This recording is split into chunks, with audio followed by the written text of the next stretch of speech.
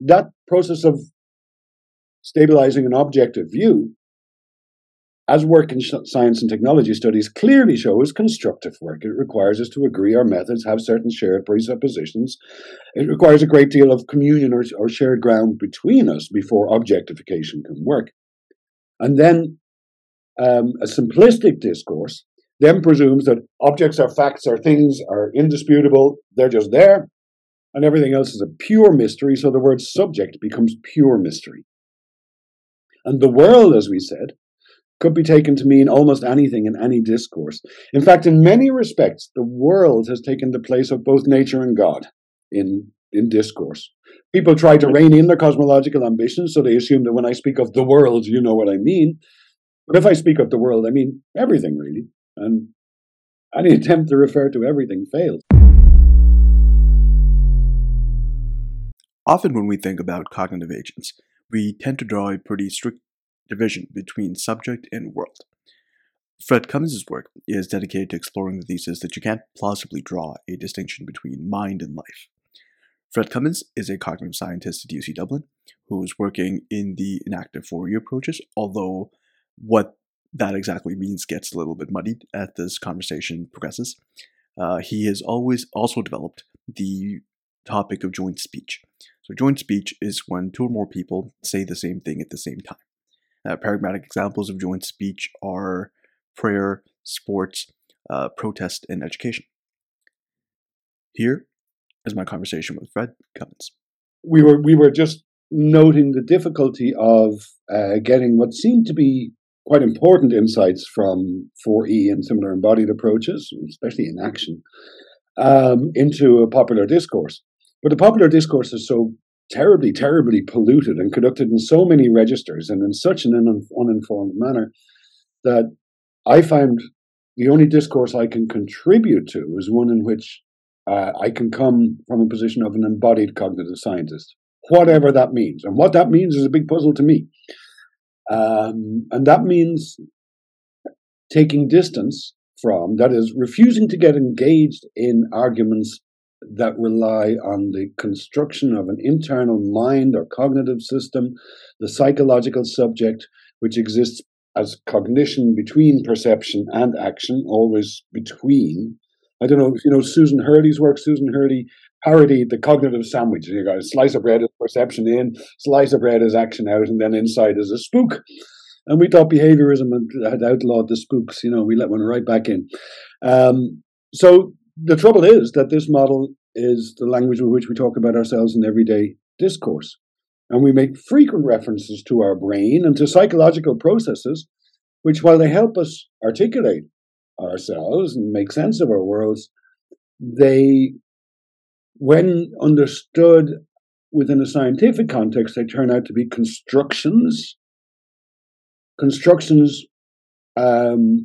not discoveries. So, for example, things like attention and memory are, first of all, meaningless words, then they become words that describe how we talk about ourselves, and then the psychologist with methods gets in there and starts making up methods. I mean, the ultimate method here is the IQ test, for example, right? There's nothing whatsoever behind it. But you can make tests, and with that, you can bring something into being, you see. By constructive methods, you can bring something into being until it lives, as I said, rent-free in our heads and becomes part of the language with which we describe ourselves. So it's got quite difficult in the scientific fields to take on these entrenched views. I don't think we can ever overcome them. I think what we can do is provide thinking fuel to allow people who can engage with these ideas to learn and grow from them. But it's not going to be a straightforward business. You can't just contribute to an ill society with ill forms of discourse by just adding more to that discourse. I think that's why I personally got quite careful about what I say and where, although you wouldn't believe it to talk to me. Yeah, I mean, I was just talking to Robert Sternberg, who did a lot of work on IQ and wisdom and intelligence. And he mentioned the same thing, that it's worse than that, where it's just self-perpetuating. Is that we have this faulty notion of what IQ is, and then we set up institutions of power and knowledge that try to reflect that. And then people who enter into it who are of a certain mold just want to build a world that reflects what they learned as being ideal. And this is, I feel like, throughout, right? Like how neuroscience is reported is a big problem. Yeah. But we mentioned IQ tests, and I'd rather not get sidelined into the debate about intelligence, because I think it's maybe you and I can agree on this, and we let the readers or viewers make their own mind up. But intelligence is a bullshit idea invented by Europeans to describe how they think of themselves as special. Intelligence is a virtue. It's something you want to be. You want to be more intelligent. You want to be most intelligent, and God's probably most intelligent of all. So they're looking in a mirror and then creating methods to describe what they think they would find there. And we do this all the time. Mirror neurons are another good example. Brains are a complete mystery. We're sure we want to find a reflection of ourselves in there, and lo and behold, mirror neurons are constructed. They don't exist, they're constructed. They're constructive things. I don't know if you're familiar with the mirror neuron debate. And I'm happy to be speaking to you rather than to the general public. In the general public, such a discussion would have to begin with the story of how mirror neurons were found in a laboratory, and then we might have to discuss research methods with macaque monkeys, and then the ensuing public discourse and the wave of hype. What we would never get to is the obvious fact that mirror neurons simply don't exist, but they can be made to exist. They exist if you originally decide that some parts of the brain belong to perception, some parts of the brain belong to motor, and that you can identify the part that belongs to motor, and now lo and behold, it displays properties you would expect if it was in perception side. Right? You can find those neurons. They're not otherwise distinguished. They're distinguished only by your pre-theoretical framing of the brain in those terms. So we construct things all the time, and because of science and method, people get very, they place far too much faith in the assertions of the scientists, which do get brutal. It's a brutal world out there. I think one problem is just the idea that people think that we can reduce down to one or two methods, right? That everything will just boil down to one right way of doing things. And the more you dive down into these things, it just doesn't seem like we'll ever reach something like that, or that we need to. Well, methods throw up a great smokescreen. A lay view of science, an uninformed view of science, thinks that at the heart of science is experiment. Now, usually the experiment in question is the Michelson-Morley experiment, where you go off and there's going to be an eclipse and you've got a prediction and you've got equations and there's going to be an answer, either yes, light bends, or it doesn't bend. There's a gravitational lens or there's not. And we set out with a good hypothesis and we go and observe the natural world, and bang, we get an answer. That is a wonderful experiment. Don't get me wrong. It's one of the most beautiful experiments ever conducted. But it's not what people think of in experiments, where you get people into the laboratory, torture them, sit them down, treat them as ridiculous objects, display things at them, ask questionnaires, how connected are they to the universe, and poke them a little bit. And we call that experiments. And it feeds off the virtue of the beautiful relativity experiment, but it's no trouble to design crap experiments. I mean, 99.9% of experiments, at least in the human and behavioral sciences, are just not worth doing. Right. And there's also the case that there just are some parts of the world that are regular enough and general enough that they could be reduced down to one framework. And then there are parts of life that aren't, and that needs to be respected and taken seriously. Well, you referenced something which is always assumed in our conversations there, called the world. It's a convenient fiction. I mean, the sense, what you mean to pick out with that will vary every time you utter those words. They won't always mean a blue ball in space on a particular date. They might mean the world of medieval jousting. Or in the world of medieval jousting, we can probably find methods to deal with the phenomena that arise in that world and treat them with the respect they deserve. But it would be confined to the world of medieval jousting. The world of the responses of a psychological subject in the cognitive psychologist laboratory, that's a world to the cognitive psychologist laboratory, but it's a world as obviously relevant to cosmology and living as medieval jousting is. Okay, so maybe we could start there for the audience. That the idea of world and subject. understanding the mind or cognition, whatever those things are, as divided into these neat categories of world and subject. This has been around with us forever. Where's the mistake in thinking about things like that? Right, you went straight for the two most problematic words, world and subject. How'd you pick object? Like teapot. We'd be on firmer ground, right? You know what a teapot is, I know what a teapot is, there's a teapot. Turns out, of course, there's a lot to being a teapot. There's a lot more than any representation of a teapot can count or capture. But we're very good at arriving at consensus around objects. We come with common bodies and their common conditions to a teapot, and we get by. We coordinate just fine with respect to the teapot. Unfortunately, that is, of course, the teapot exists objectively in the sense that we're not going to get into any metaphysical fights about this teapot. There it is. It's a wonderful little teapot. But it leaves that process of stabilizing an objective view, as work in science and technology studies clearly show, is constructive work. It requires us to agree our methods have certain shared presuppositions. It requires a great deal of communion or shared ground between us before objectification can work. And then a simplistic discourse then presumes that objects are facts, are things, are indisputable, they're just there, and everything else is a pure mystery, so the word subject becomes pure mystery. And the world, as we said, could be taken to mean almost anything in any discourse. In fact, in many respects, the world has taken the place of both nature and God in discourse. People try to rein in their cosmological ambitions, so they assume that when I speak of the world, you know what I mean. But if I speak of the world, I mean everything, really. And any attempt to refer to everything fails. I mean, mystics have taught us this for how long? Unity, the whole shebang. God or nature, Spinoza. So, subjects. Cognitive science, for me, in fact, let's play a little game. Everyone loves a bit of physics. We just pointed to a beautiful physics experiment, right?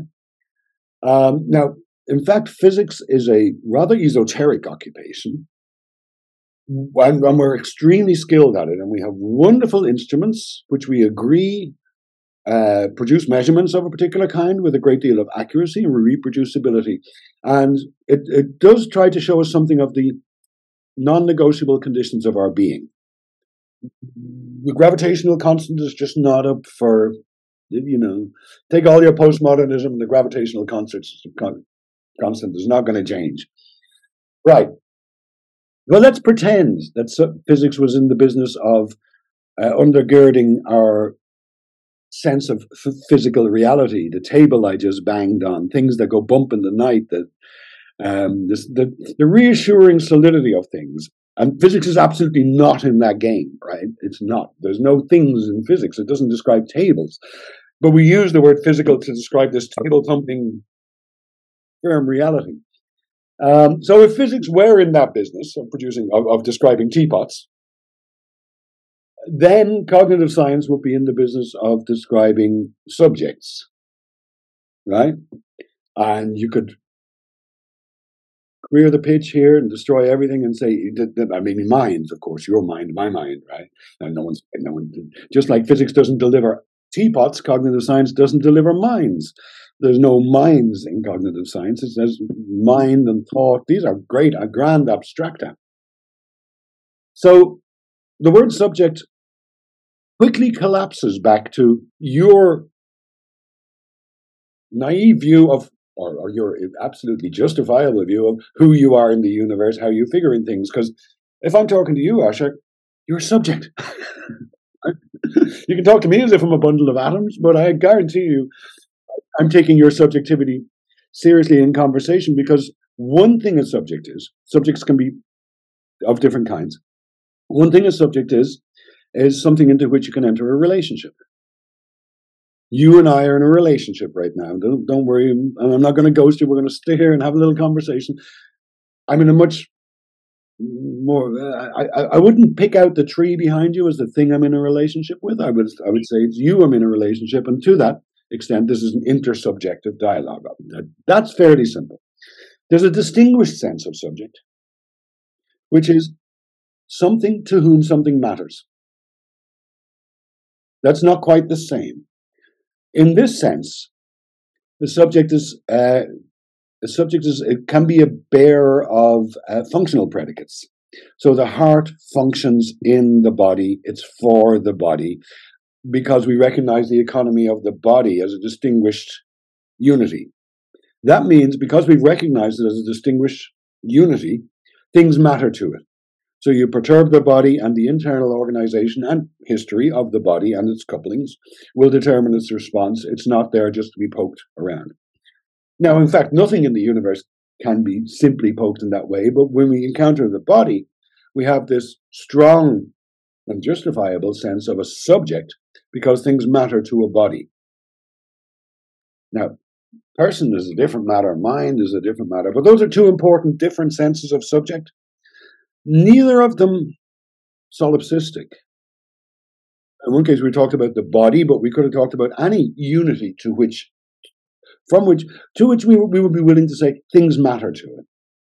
And the other one is this relational thing. A subject is something into which you enter a dialogue, a dance, and a relationship. So in my business, I study chanting, as you know. And I'm sure we'll talk a bit about that. But I have a problem, and I put it in the title of my book, which is the notion of collective subjects. You see, I'm grimacing, so all you hearers out there, I don't like that term collective subjects, but I was stuck with it because as soon as you say subject, people immediately think person, mind, and cognitive system, and bank balance. So, yeah, well, you started at the ground floor. You said world and subject, yeah. And we said object is easier because we can reach agreement because we have means of coordinating our doings, reaching epistemological satisfaction for present purposes. And there's a teapot, and we don't have a problem with it. I have no more a problem with the teapot than with the subject I'm talking to with you. Where we will be careful is that when there's a teapot on the table, we said we can't, no representation of the teapot can capture the teapot in its entirety. The teapot has a history. It goes back to clay mines in China, factories, merchants got here, presents, and so on. Here's the teapot got here. And no representation, no drawing of it, photograph of it, CAD diagram of it, or 3D scan of it is going to capture all that, obviously. Now, but for our purposes, it's assuming we're reasonably utilitarian. The teapot is there for us to have a cup of tea with, right? We don't get involved in this, and we don't engage with it further. Now, I have no more difficulty in knowing or accepting or dealing with your reality than I have with the teapots, except that in the case of the teapot, our joint purposes mean our investigation stops somewhere. We've uncovered. Sure, you can go into history of teapots. You can do, teapots of histories. You could do a history of teapots, but we're done. Whereas when I'm talking to you, we're never done. The open-endedness is part and parcel of the interaction. I will learn from the teapot, but it's finite. Maybe tomorrow I'll learn something new from the teapot. Maybe the teapot's going to change my life precisely because we had this conversation, but usually it's fairly inert. Whereas talking to you is a live proposition. I have no idea what you're going to say next. Yeah.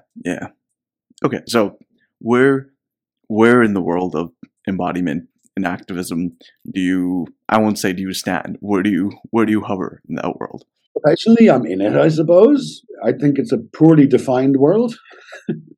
As we said, there's no single school of embodied cognitive science, and I'm trying to figure out what it means to speak as an embodied cognitive scientist, but it's my bread and butter. So in that respect, I'm in the world.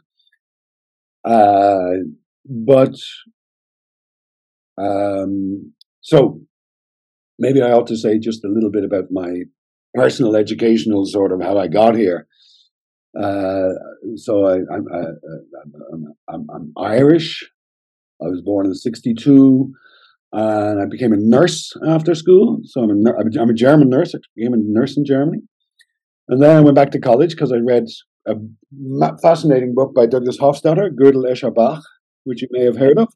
Introduced me to the perplexities of recursion and the very notion of cognitive science. So I went looking for something I could do in that line, and the nearest thing we had was a degree in computer science and linguistics. So I combined those two. I was an undergraduate, and then I went off to, to look for Douglas Hofstadter. I got into Indiana University, where he was, and got into the cognitive science program and did a PhD there in joint major in linguistics and cognitive science. But I was studying speech. By this stage, I'd become a speech person. I was falling into phonetics, a wonderful field. Phonetics is a wonderful field. I didn't think so going into Indiana. I thought, I'm off to do a PhD in linguistics. The only thing I know is I'm not going to do phonetics. And I got there and did phonetics, and it was the best thing in the world. I also took a class with Doug and got to know him, and it was a wonderful interdisciplinary environment. But what was unique to it, and this is the 1990s, was that everyone in cognitive science, the world of cognitive science at that stage, was buzzing with connectionism. Connectionism was a new deal on the block. The PDP books had come out in 1987, and everyone was playing with the software, and graduate students were outstripping their professors because they got software, and professors are like your parents. They can't program a VCR, but very clever. The PDP groups distributed software with their books, and all the clever grad students, me included, picked up this software and started playing with it. And the professors went, oh shit, the kids are getting unruly again. So it was very, very exciting time, but we in Indiana had a different take on things. We were more revolutionary than everyone else because we had identified a different paradigm change. Everyone likes a good paradigm change, a good revolution. Everyone wants, like 4E is just another one of these hype machines to some extent. But we had, I would say, confusedly tapped into something that will never go away. We had latched on to the most significant development of mathematics in the second half of the 20th century, the development of nonlinear dynamics, the whole of chaos theory, fractals, nonlinear dynamics, far from equilibrium systems. Dynamical systems was our rallying cry. We didn't know what that meant. We were not good at this. But there was, the way academics work is there were lots of productive, sometimes tenuous, sometimes solid connections among the disciplines, and that included a lot of people who were on this nonlinear dynamics bandwagon because a lot of the work was still being done there. It was an incredibly productive time. And people were taking these new ideas and thinking with them.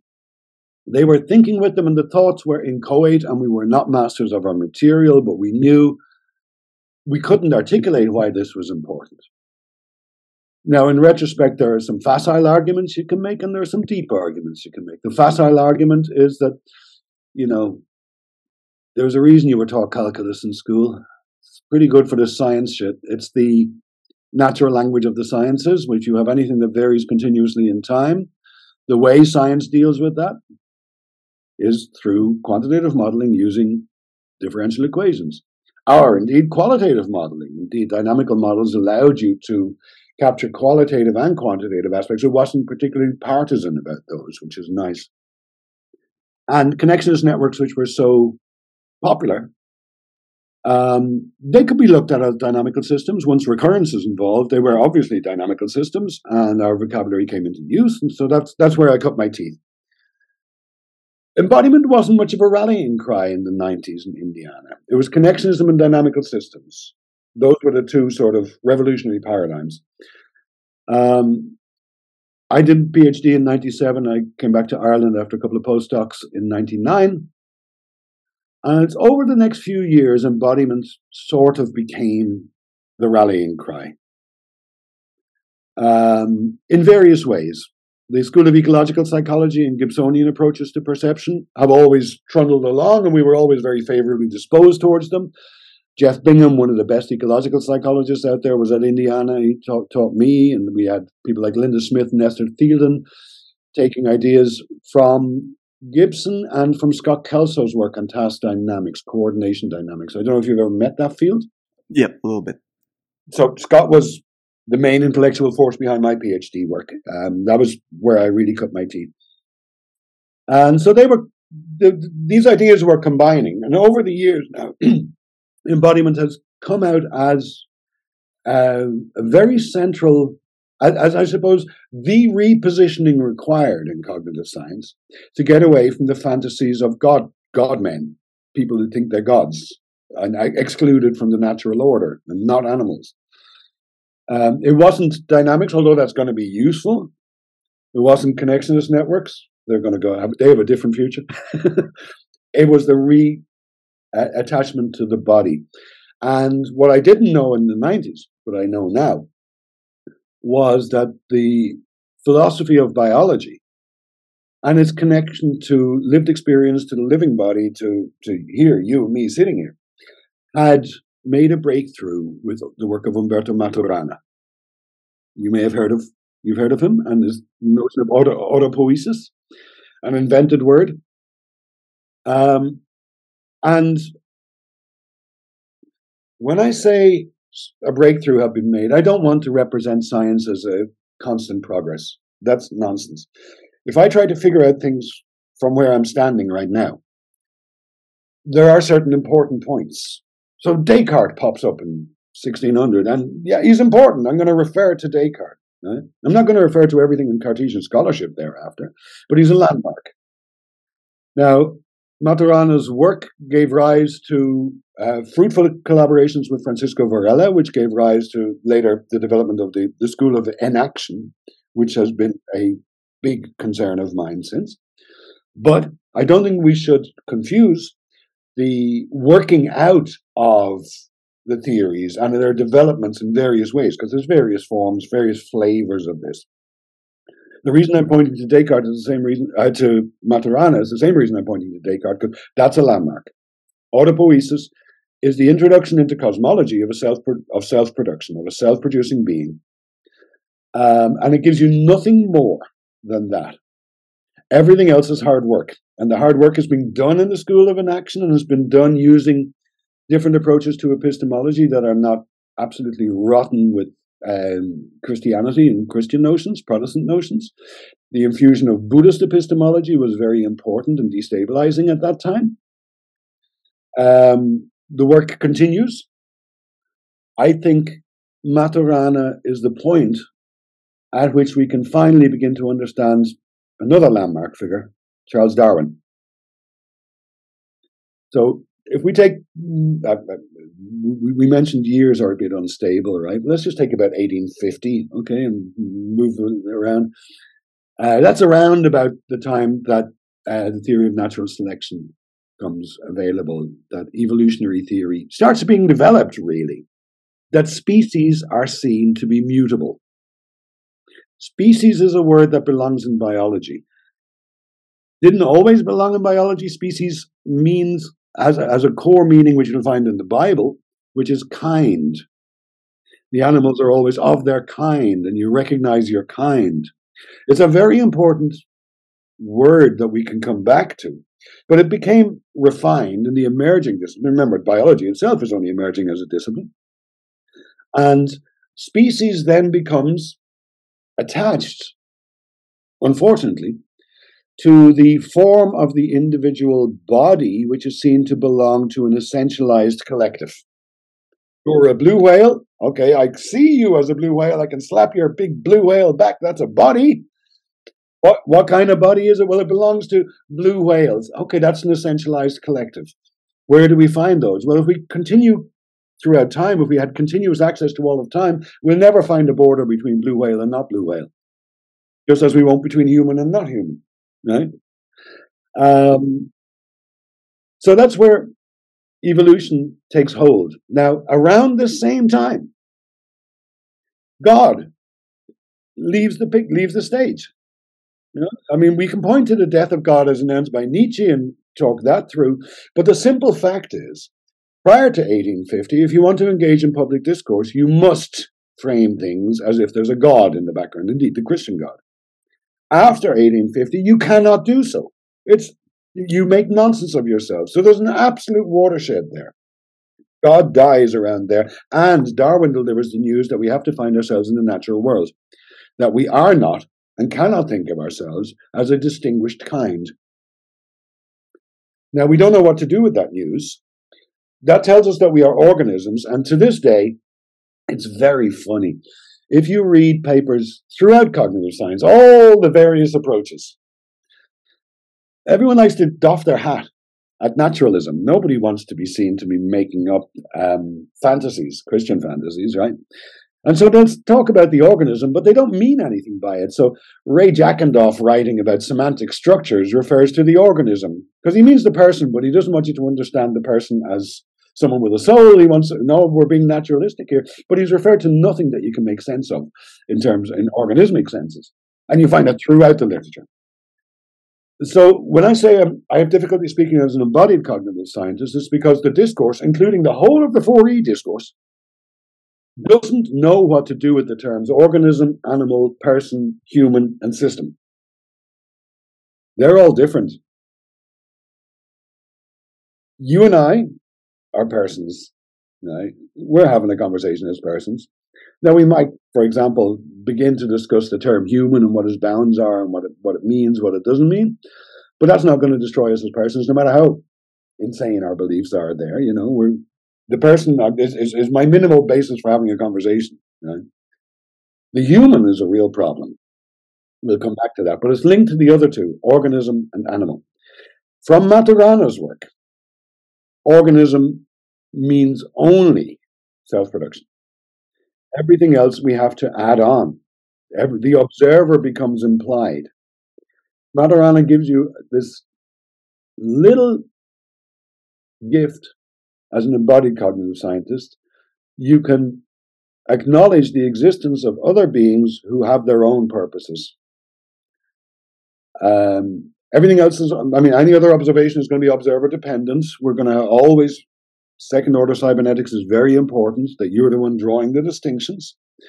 And people try to build from Maturana's minimal insight. Ezekiel Di Paolo is particularly important here, adding things like adaptivity and so on to the basic insight. But that's exegesis and downstream of the insight of autopoiesis. So here we are. Incidentally, in the Gibsonian literature, you can sensitize your ear to this. If you read those papers, they call themselves psychology. They're not psychology, but they don't speak of the organism. They speak of the animal. And it's a real, once you become sensitive to this, it's a real clangor. Because the animal they're not obviously making an animal-human distinction because they're calling themselves psychology. They're saying, we're about you, and you're an animal. But they've missed out on something because animals, well, we're talking here about how words are used. I'm not going to define anything. The term animal appears in many contexts and gives rise to many visions.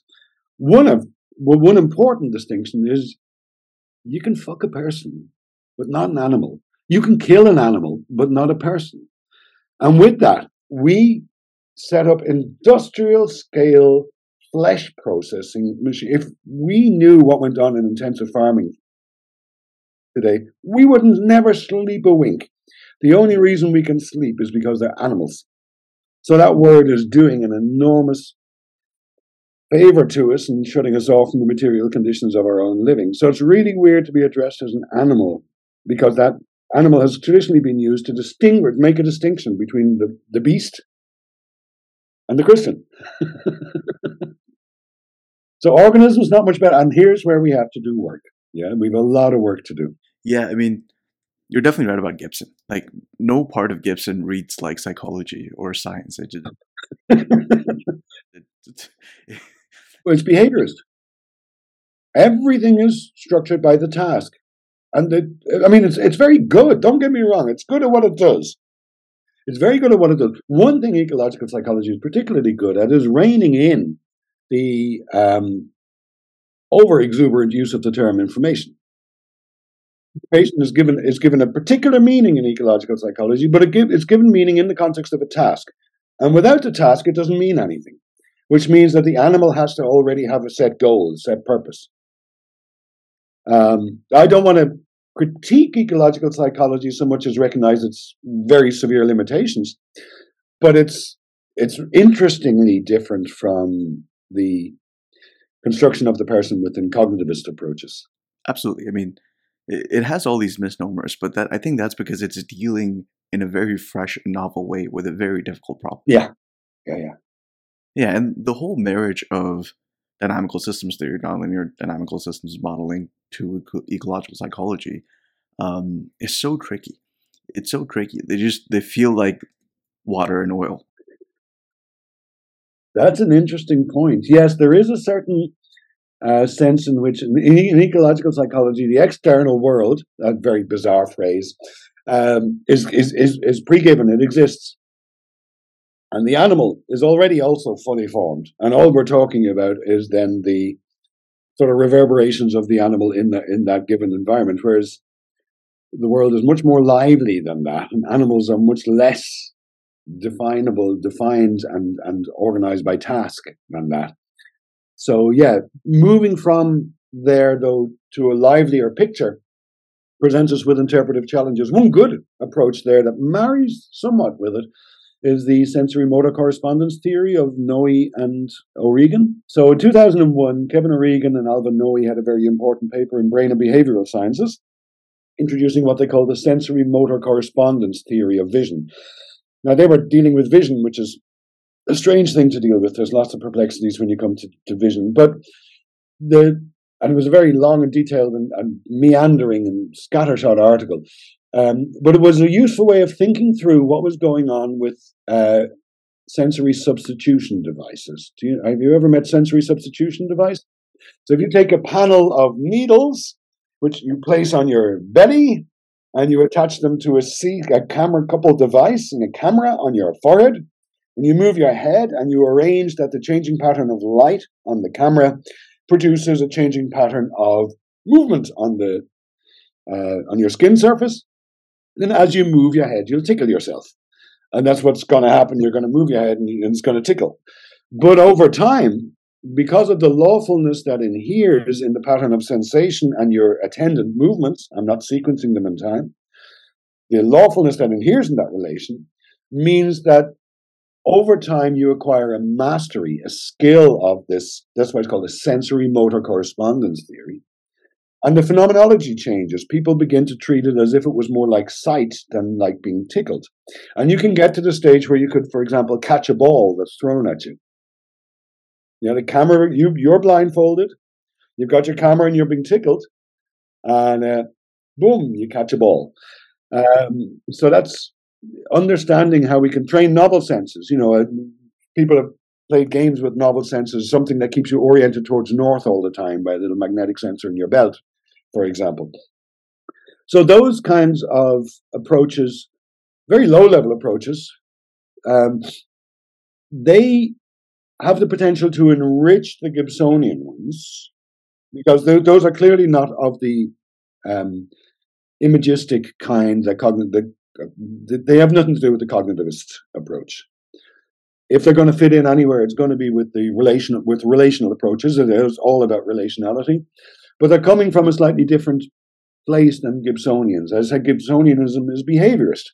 It starts with pilots landing planes in poor visual conditions. It's a very good task. There's nothing wrong with pursuing that, and I hope someone does a good job, because we want planes to land safely.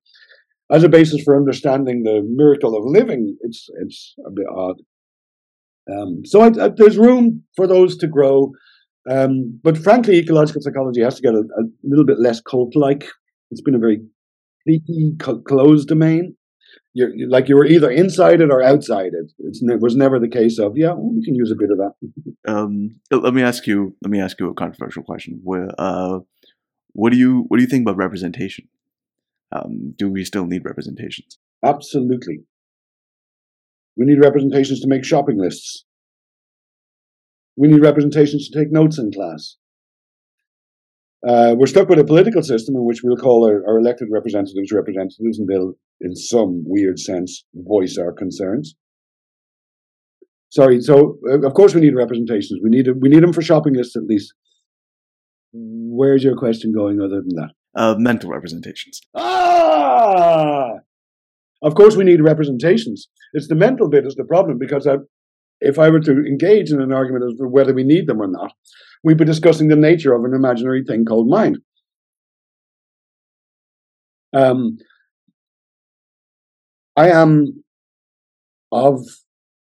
think in ways that are never satisfied with representational accounts. As compelling as necessary as representational accounts of in any domain are, there's always more to the world. And by the world here, make it the mind if you want. The idea of a representation is to freeze something which cannot be frozen, to capture it. I mean, the snapshot, is that a representation? I mean, rather than mental representation, because we talk about a photograph or something, something tangible. A snapshot is not the same thing as the place, obviously. A representation is never the same thing as that which it's about. Now, fans of internal construction of minds and cognitive systems tend to believe that we have, I can't make sense of it, inner representations of an external world. Look, there's no external world. There just is. The term external world was invented by Johannes Fichte in the 19th century. Prior to that, nobody would ever dream of talking about an external world. What nonsense. But we've got a fictitious interior. Deleuze and Guattari call this the black hole of subjectivity. Everyone speaks of looking inside yourself. There's nowhere inside to look. It's full of blood and guts. Look inside yourself. Introspect. What the hell am I to do with that? So the idea of an external world that needs to be represented conjures up the black hole of subjectivity into which it has to be projected. Yeah, I think I tend to think like a bit like what Anthony Chimero might have in mind. I don't know if I can appropriately summarize his views, but like the idea that you might have higher order representations. It's not that they're implausible. They can totally exist, but you don't need them to explain the elementary stuff. No, I'm not going to interpret Tony's work. I know Tony well, but we were in grad school together, and we're still in contact. I'm not going to interpret Tony's work, but Tony is more willing to engage in the cut and thrust and to bring dynamical insights and dynamical thinking to the table in the cut and thrust of journal discourse and experiments and so on. I love his work. I always find it very motivating and exciting. But because of his willingness to engage in that kind of discourse, he will take positions with respect to representation which I will neither take nor not take, because they might be necessary in that conversation in order to reach this degree of understanding with someone. Like, we can speak of as-if representations, and we can speak of as-if mirror neurons, if you like. Mirror neurons exist if you begin with this outlandish premise. So I find Tony's work totally congenial. I fear, I know. We're like this. Everyone tries to be more radical than the next guy, right? Dan Huda was also radical in action, and Tony is a radical embodied cognitive scientist. The thing is, we need to get vastly more radical. And we're making little moves in embodied cognitive science, but it's not our job. I'm sorry. This thing called the human is about to die out because, the planet, the species, all those kinds of things. This scientific future. We need to support different ways of thinking about ourselves and our position in things. And that's a radical task. And it's not going to be done by proving that fingers wag in a particular way. Although those experiments might help, might contribute. Yeah. What do you make of the work on identity, selfhood, trying to nail down these descriptions? From where I'm coming from, I mean, it depends who's asserting what identity in what context. I mean, if you could walk around my neighborhood here, and you can find people who belong to the Boy Scout troop and who don't belong to the Boy Scout troop. And we can draw that distinction. In that sense, it's an identity. But the language of identity and essences and being is the main current, and representation is the main current in Western philosophy. But it's always had an attendant second current, that of process and change. There's Spinoza, Bergson, Whitehead, Deleuze, dynamics, embodiment. This is a different path. There's a long history of damage done by assuming identity and essence. And we continue to do it to ourselves today. We hit ourselves over the head with a hammer looking for the true self and trying to assert an identity. Yeah. Yeah. Okay. Shifting gears a bit. So joint speech. How did you come to work on this? That's a good question. And there's a little bit of a story to it. I hope you don't mind. When I went to do my PhD, everyone was into dynamics, and I ended up working with a phonetician. So speech rhythm was the thing I became occupied with, and I had people, because if you think dynamically, and you're not very good at it, like we weren't, then you're using simple mass spring equations, right? And if you're using simple mass spring equations, then an obvious thing to do is to get people to repeat something along with a metronome.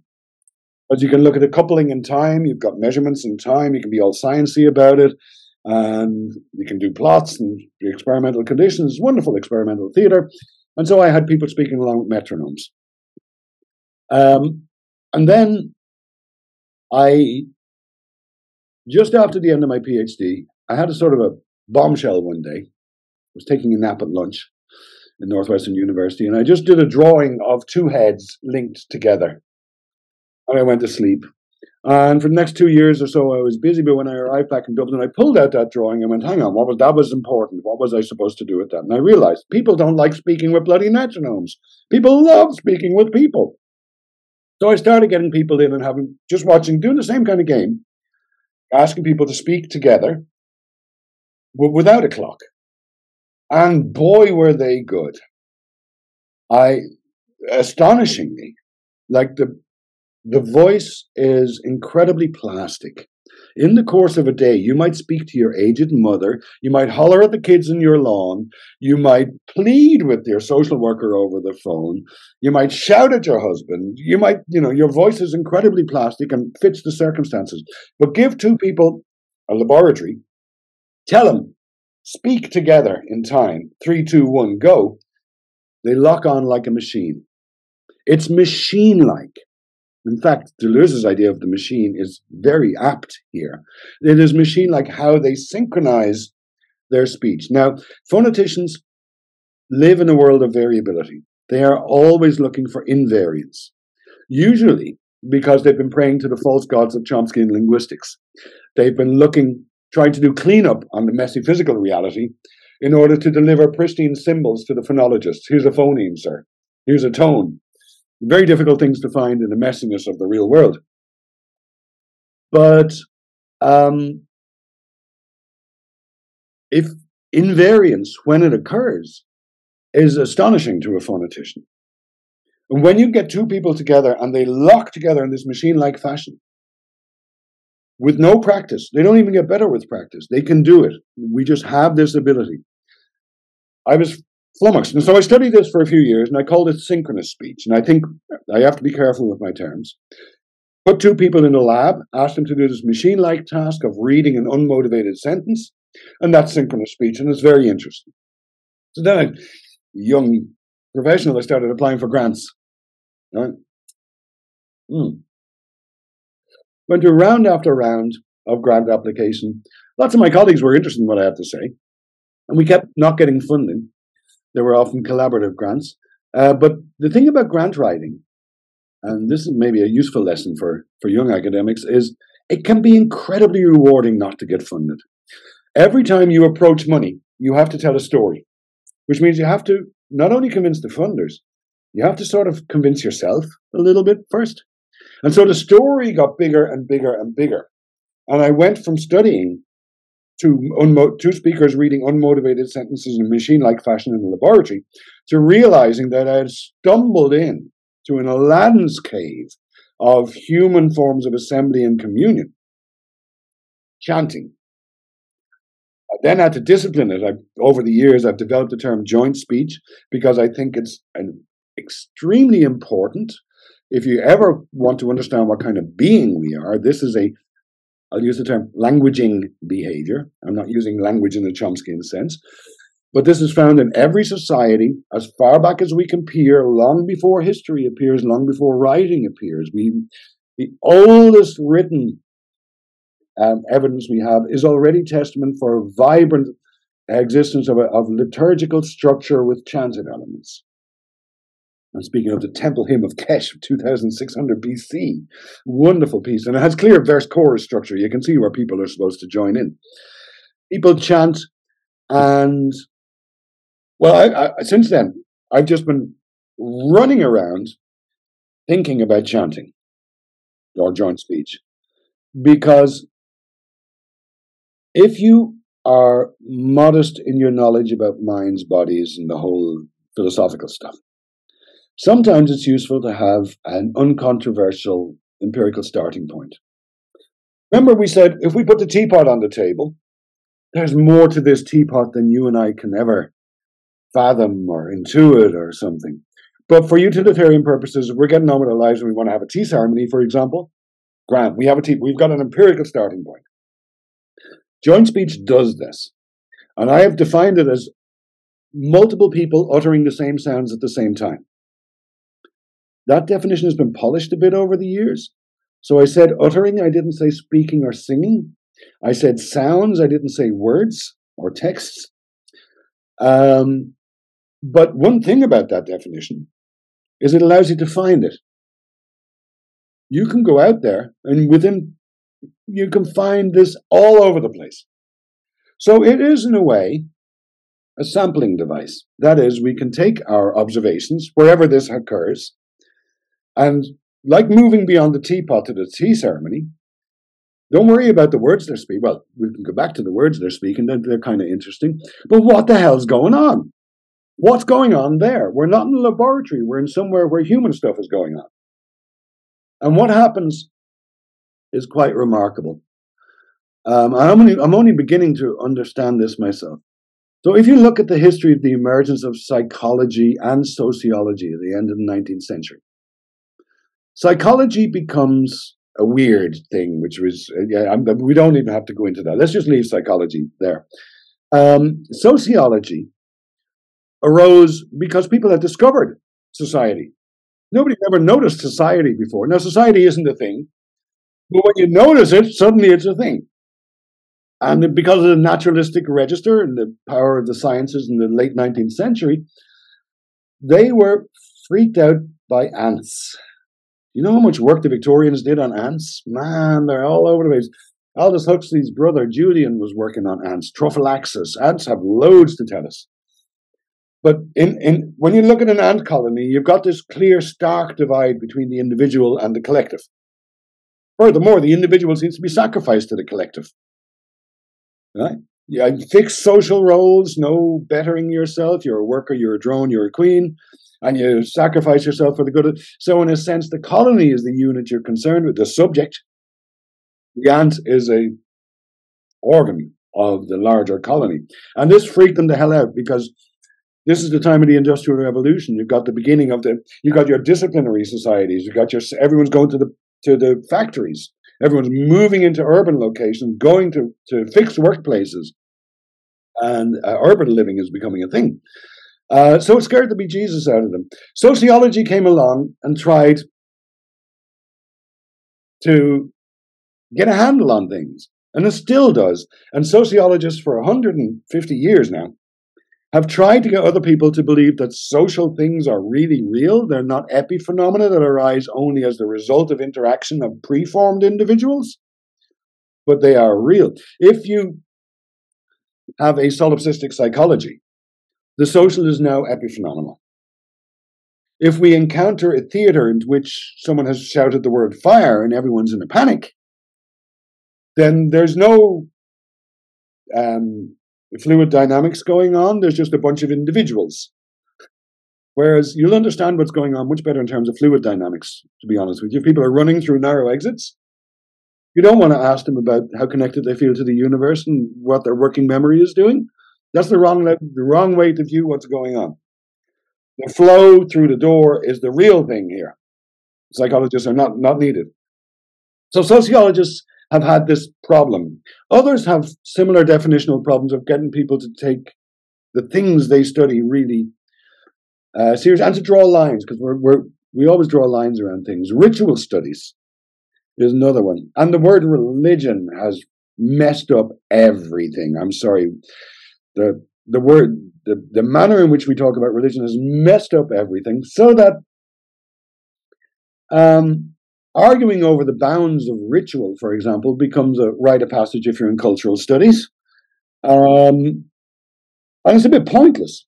Now, if instead, as an embodied cognitive scientist, I say, I don't know anything about culture or society or persons. I'm going out there, I'm looking for joint speech because I've got an empirical definition. Where do I land?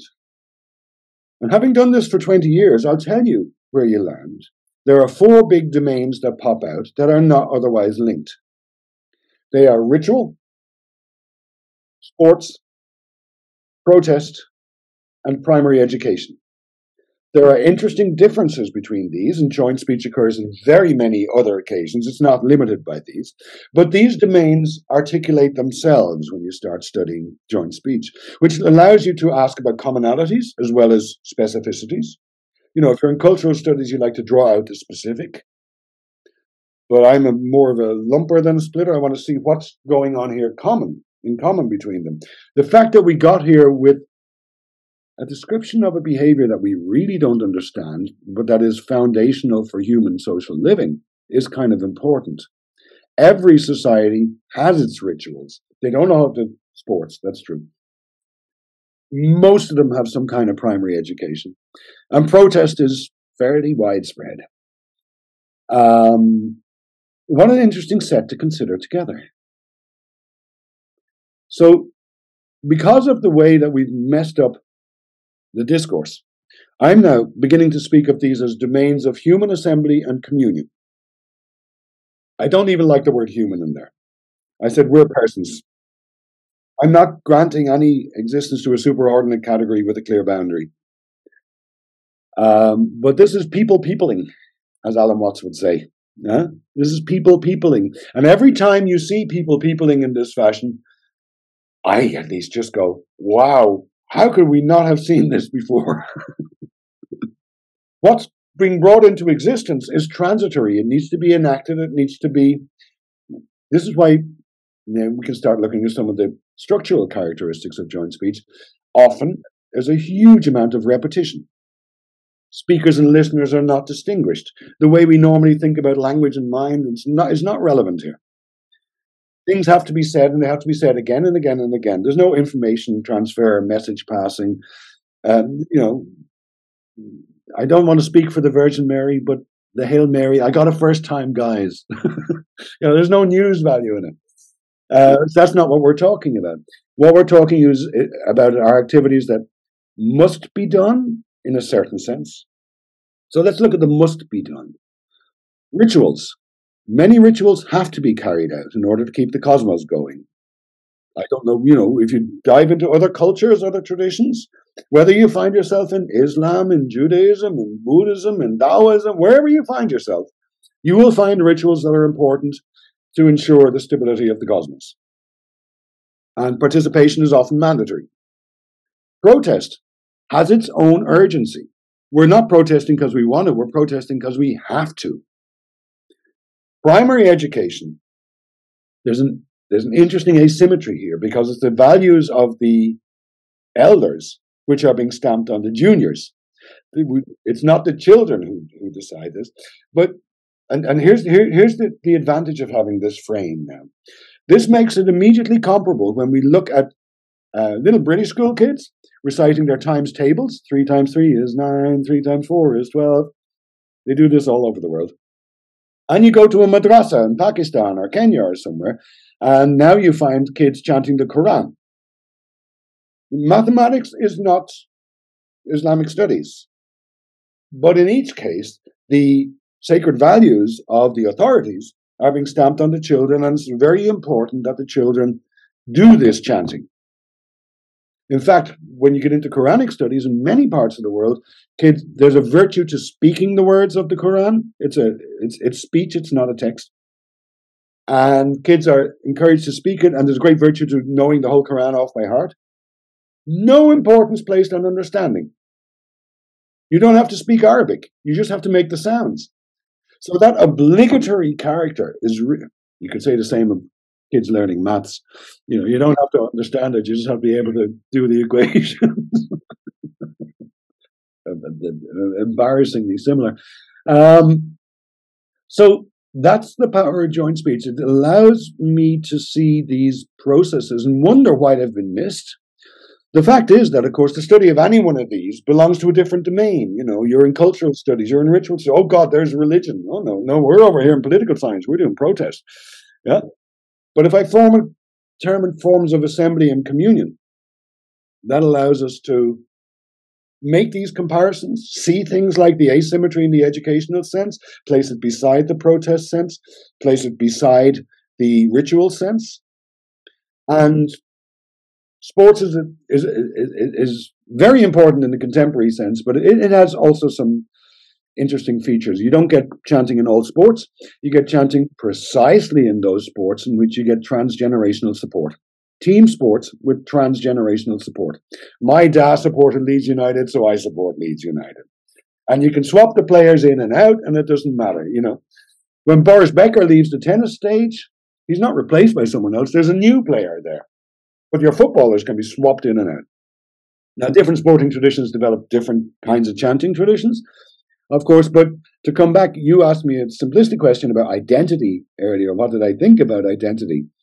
And I said, who's, where, what's been asserted? And I pointed to the Boy Scouts just because I wanted to avoid the question. But now we're going to come back to identity, because what is happening when you go to the football stadium, like a pilgrimage, you go to the football stadium every week, or you go once every 4 years to the World Cup, and you join in this heaving mass of other bodies, and you commune in support and in reenactment of your identity as a supporter of your team. This is a non-essentialist and enacted view of identity. This is so tough conceptually, because all the different fields that try to deal with these things, sociology, political science, cultural studies, just have such different views as to even the autonomy that they attach to the subject of study here, right? Like, some may look at it in a epiphenomenal or a reductive way, and some see it as emergent phenomena to be explained, and then, not to mention that just conceptually the language of discourse is all over the place. The language of discourse is all over the place, and that's why I said at the start of our conversation here that I'm going to try and speak as an embodied cognitive scientist. And I try not to get lost in jargon, to be honest with you, and I start with an empirical starting point. And what I may refer to, these word merchants here and there, I have found that because I'm sensitized by my education and concerns, that I have available to me a means of looking at peopling, which is enormously rich and is not currently exploited. And it doesn't get, yet introducing this now back into the discourse, that leads to difficulties. On the other hand, a lot of the discourse is so polluted that you wouldn't want to. Yeah, sometimes it's just a better idea to start fresh. Or say what you have to say it well, say it in an appropriate time and place, and just be done with it. Don't rack up meaningless publications. I feel like there's a multi-layered problem here. Like, I think sometimes you treat something as reductive to another science or another domain of explanation, but I don't think reduction like that is ever that clean, that you can just explain all social phenomena is reduced to the epiphenomenal expressions of some predisposed psychological agent. Oh, God, no. Now, I have to say, I hope this isn't too shocking, I'm not a big fan of explanation. I think explanation is a form of violence. Explanation kills something. Once you've explained it, that's it. Okay, if I have to assemble an IKEA flat pack bed, I want someone to explain to me how to do it, because then we're done. If I'm looking at peopling, I don't want explanation. I want more. I want more puzzlement. I want more problems, more questions, because I'm seeing so much. I don't want to kill it with explanation. What about understanding? Is understanding more friendly to you? Yeah, understanding is a slightly more noble goal than explanation. Explanation is shut up. I told you. Did you not understand? Understanding is, oh, okay, I feel I have a grasp on it myself, which means maybe I could produce similar justifying statements in an appropriate context that come from me, not by referring to the authority in the textbook. Understanding is good. It's not the end, though. Right, right. Anything that limits to one modality, like building a model of something amounts to understanding, is always going to be limiting. So you mentioned in passing an interesting word earlier on when we were discussing IQ tests. You mentioned the word wisdom. That's a peculiar word, isn't it? We'd like science to be a form of wisdom, but it sure as hell is not a form of wisdom. We speak of wisdom traditions, but we speak of them with a certain nostalgia and fondness, and of course necessary bias. It's true. Let me pull back a little bit and just take a position with respect to scientific discourse. As an embodied cognitive scientist, I am informed not just by science, and certainly not just by science of the last 10 years. I am informed by the history of Western thought, and increasingly by the dialectical activity between Indian schools.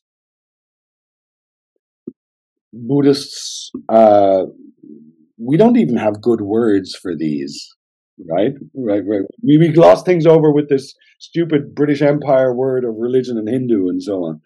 But the debates that have gone on between Advaita Vedanta, Kashmiri Shaivists, and Buddhists of various stripes are absolutely wonderful, have been held respectfully, rely on a common commitment to what I think are our goals as well, which is finding a way of living appropriate to an embodied being, and possibly even an ecstatic and joyous way of living. And it's traded by various words in the marketplace. So in the Christian marketplace, we trade heaven, afterlife. There you go. Just shut up. You get it in the next life.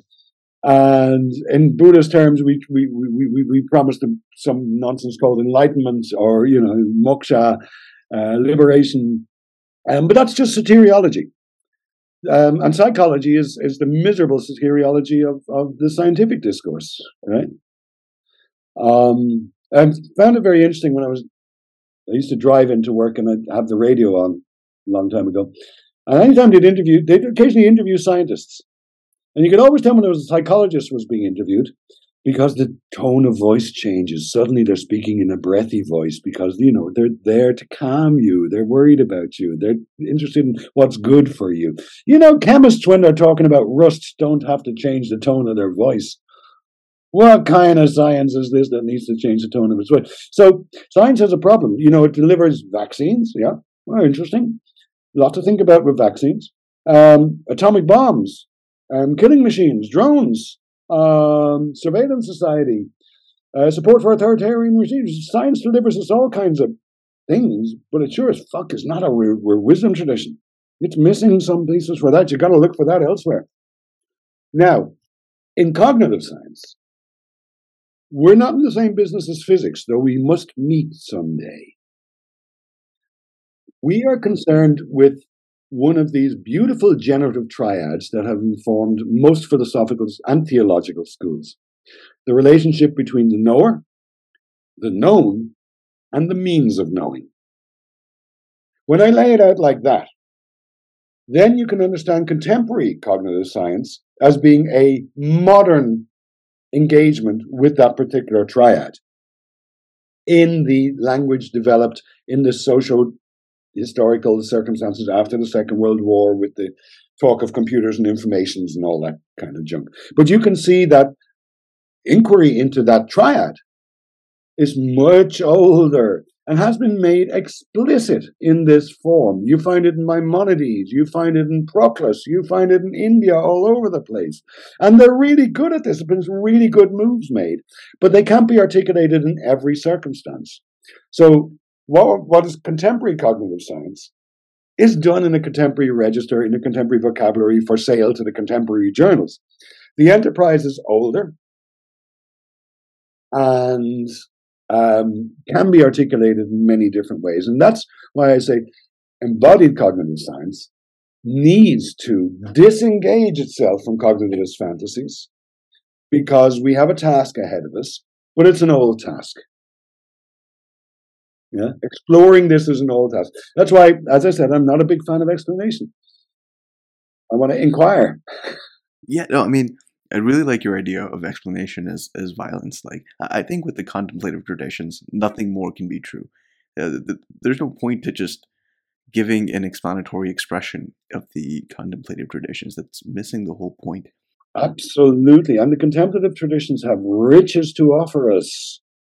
There is so much we can learn. There are skills. They're not all well disciplined, well ordered, and professionalized and available through universities. When you read of the insights of contemplatives, yeah, let's not give up on that. And that incidentally is not to privilege yogis in caves over scientists. You know, contemplation is not foreign to Europeans either. We have a long history of it. I draw from Christian mystics as much as from Indians. Nicholas of Cusa is one of my absolute favorites. Meister Eckhart. These are wonderful, wonderful writers. And their works can be put alongside the very, very best insights of people coming from the Advaitin, Shankaracharya, or Nagarjuna, or Kashmiri Shaivism, Avanavagupta. Those are the luminaries of those kinds of schools. They can be usefully combined because, you know, we're ignoramuses. I'm sorry, I was only born a couple of years ago. I'm only going to be around for a couple of years. I read a few books. What the hell do I know? What could I possibly know? Luckily, I've had an education and can see that, wow, some people have got somewhere over the years. What do you make, like, at least of the in principle attempt to make science and the contemplative traditions friendly, if not compatible or expressed in similar languages of discourse, at least be able to work together? Recognize they're not in the same business. They're not in the same business. Science is basically a way of engaging in a situation that can garner consensus. We agree instruments, we agree on what a measurement is and what is being measured and what use is to be made of those. So science is a very practical business.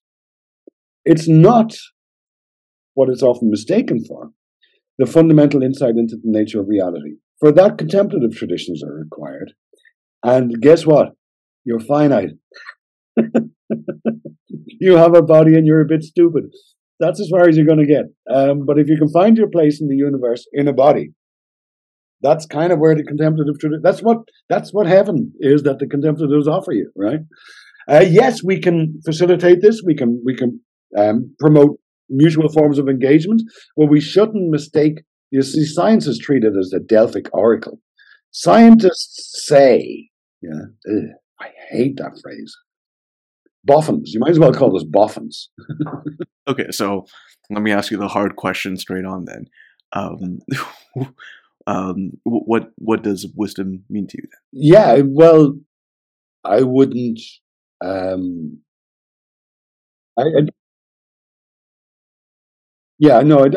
don't have a view of that, except that I've learned that some people are more trustworthy than others. When I engage with some people with some subjects, they seem to. Some people I'm not bothered reading. Some people I am bothered reading. Some people I can learn from.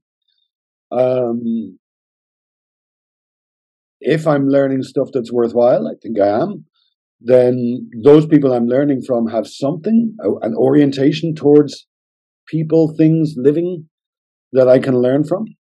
That's not to seal it, shrink wrap it into a tradition.